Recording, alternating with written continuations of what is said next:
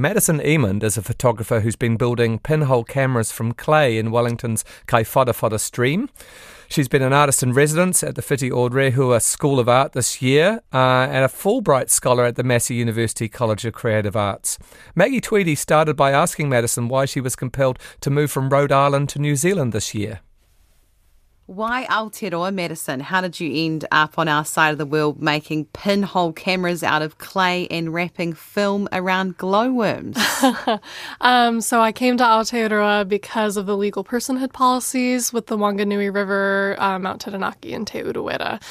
So those legal policies felt really aligned with the way that I like to work within the context of a photographic practice. Just wanted to be here to sort of live in it and get to understand how those policies came to be, which are, deeply rooted in Indigenous knowledge systems here. And obviously our legacy is making its way over to the other side of the world, and that's what initially hooked you, which is fascinating because you're actually from Rhode Island. Yes. And worked for a non-for-profit community arts organisation there. What's the visual arts community like in Rhode Island?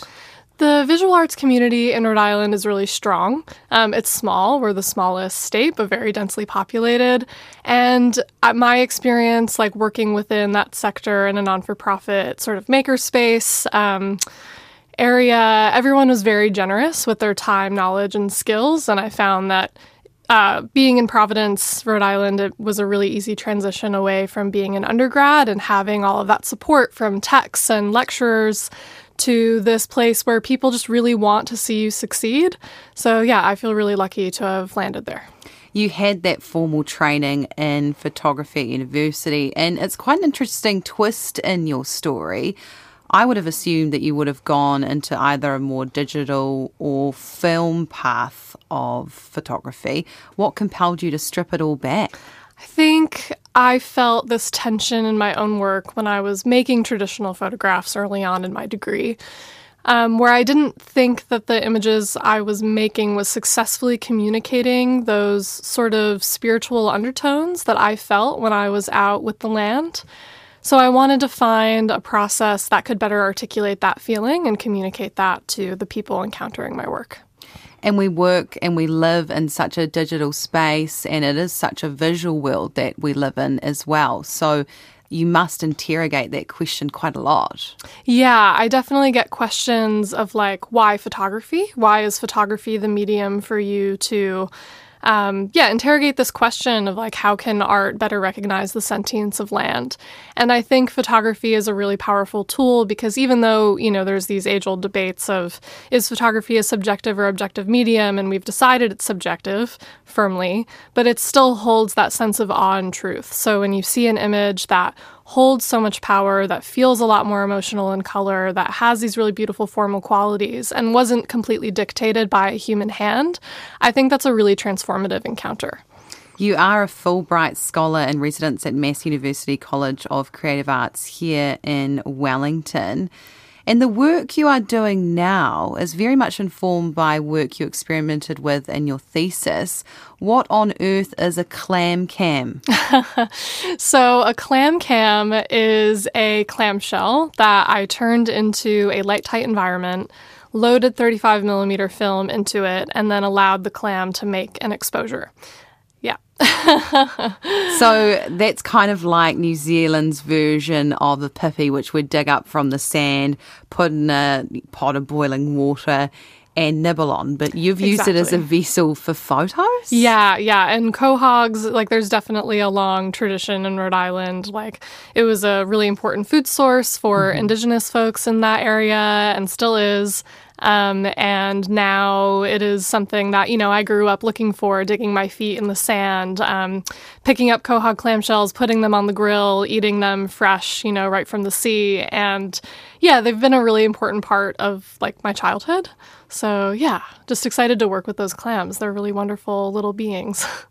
You've made many of the photos that you're working with at night. What materials do you use to build the images that you're producing? Yeah, so when I'm building the pinhole cameras, I do build them during the day. So when I'm in the awa, I look for places where light is touching the water. So, the Kaiwharawhara awa is really lucky in that it is enshrouded in really well-protected and well-loved regenerating and old-growth forest. So it's a very dark environment underneath that forest canopy. So those little opportunities where you see a break in the canopy and see the light touching the water felt like a really magical and important space for me to be working in. So you're literally being guided by where nature's taking you. Absolutely. In terms of light. Definitely. Yeah, the light is the guiding force, the awa and the light together. So I find that location and then I look around at what materials are present, and typically I use stones, a mix of clay and sand and soil, all things that have already, fallen away from the land because of slips or rain. Using those materials to create a light-tight environment that then can create an image. So the key piece of material is mamaku or black tree fern, those thick fronds that they have that fall away.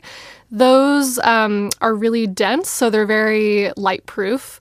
So I usually poke a little tiny hole inside a little piece of the frond, and then that creates the little tiny aperture that's the size of like a toothpick head that sits right on top of the camera, is sealed in with mud and rocks, and that is where the light comes in to create the image. So the film is sitting right in the bottom of the camera, which I have to load in at night, seal it up with rocks and clay, and then retrieve it the following night. But the film sits in the bottom of the camera, and then it allows the awa to sort of flow over the film as the image is being taken and enables her to photograph the canopy right above her. And you're using her. Yeah. I use she, her pronouns for the awa. I think I try to make an effort to use pronouns that imply sentience. I think there's some limits with the English language as to how we refer to our other kin, in our world. So yeah, I choose she, her. I think she definitely has a feminine energy to me. I think water is a really feminine element on this planet. It's a vessel for creation. And I think about amniotic fluid and, all of these things that are associated with that. So yeah, she, her feels right as opposed to he, him. It sounds like you're really thinking about it from a kind of a nourishing perspective. Absolutely. Wellington doesn't really have a very good track record for protecting our streams. We've concreted on top of them, channeled them into other directions and piped beneath them. What made you interested in the Kaiwharawhara stream specifically? Yeah, the Kaiwharawhara, as I previously mentioned, there's a lot of love that goes into the care around that awa.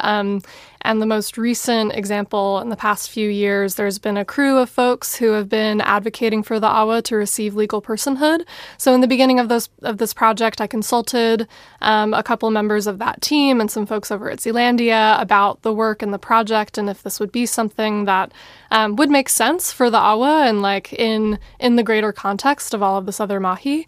And then so that's what kind of started the journey. But yeah, definitely trying to get back in alignment with what that sort of legal framework could imply for our relationship to the whenua.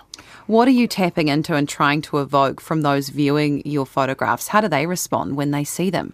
Usually, I think pretty successfully, people are amazed, there's this real sense of an experience of awe, which is exactly what I want. I think awe is a really powerful emotional experience that really shifts the way that we perceive and interact with the world around us. So trying to create a moment where folks can really understand and feel the sentience of that place through an image. We're such an image-based culture that having those really recognizable and digestible signs of other life, of other ways of perception, it's very cool and yeah. The photos are very textured. They're colourful, but not in a really bright way, but more of a natural way. And they're nice and soft as well. Yeah. Can you explain what you think they look like? Yeah, I think they look softly psychedelic. I think that they really tap into a separate way of perceiving that is beyond our typical physical function, I guess.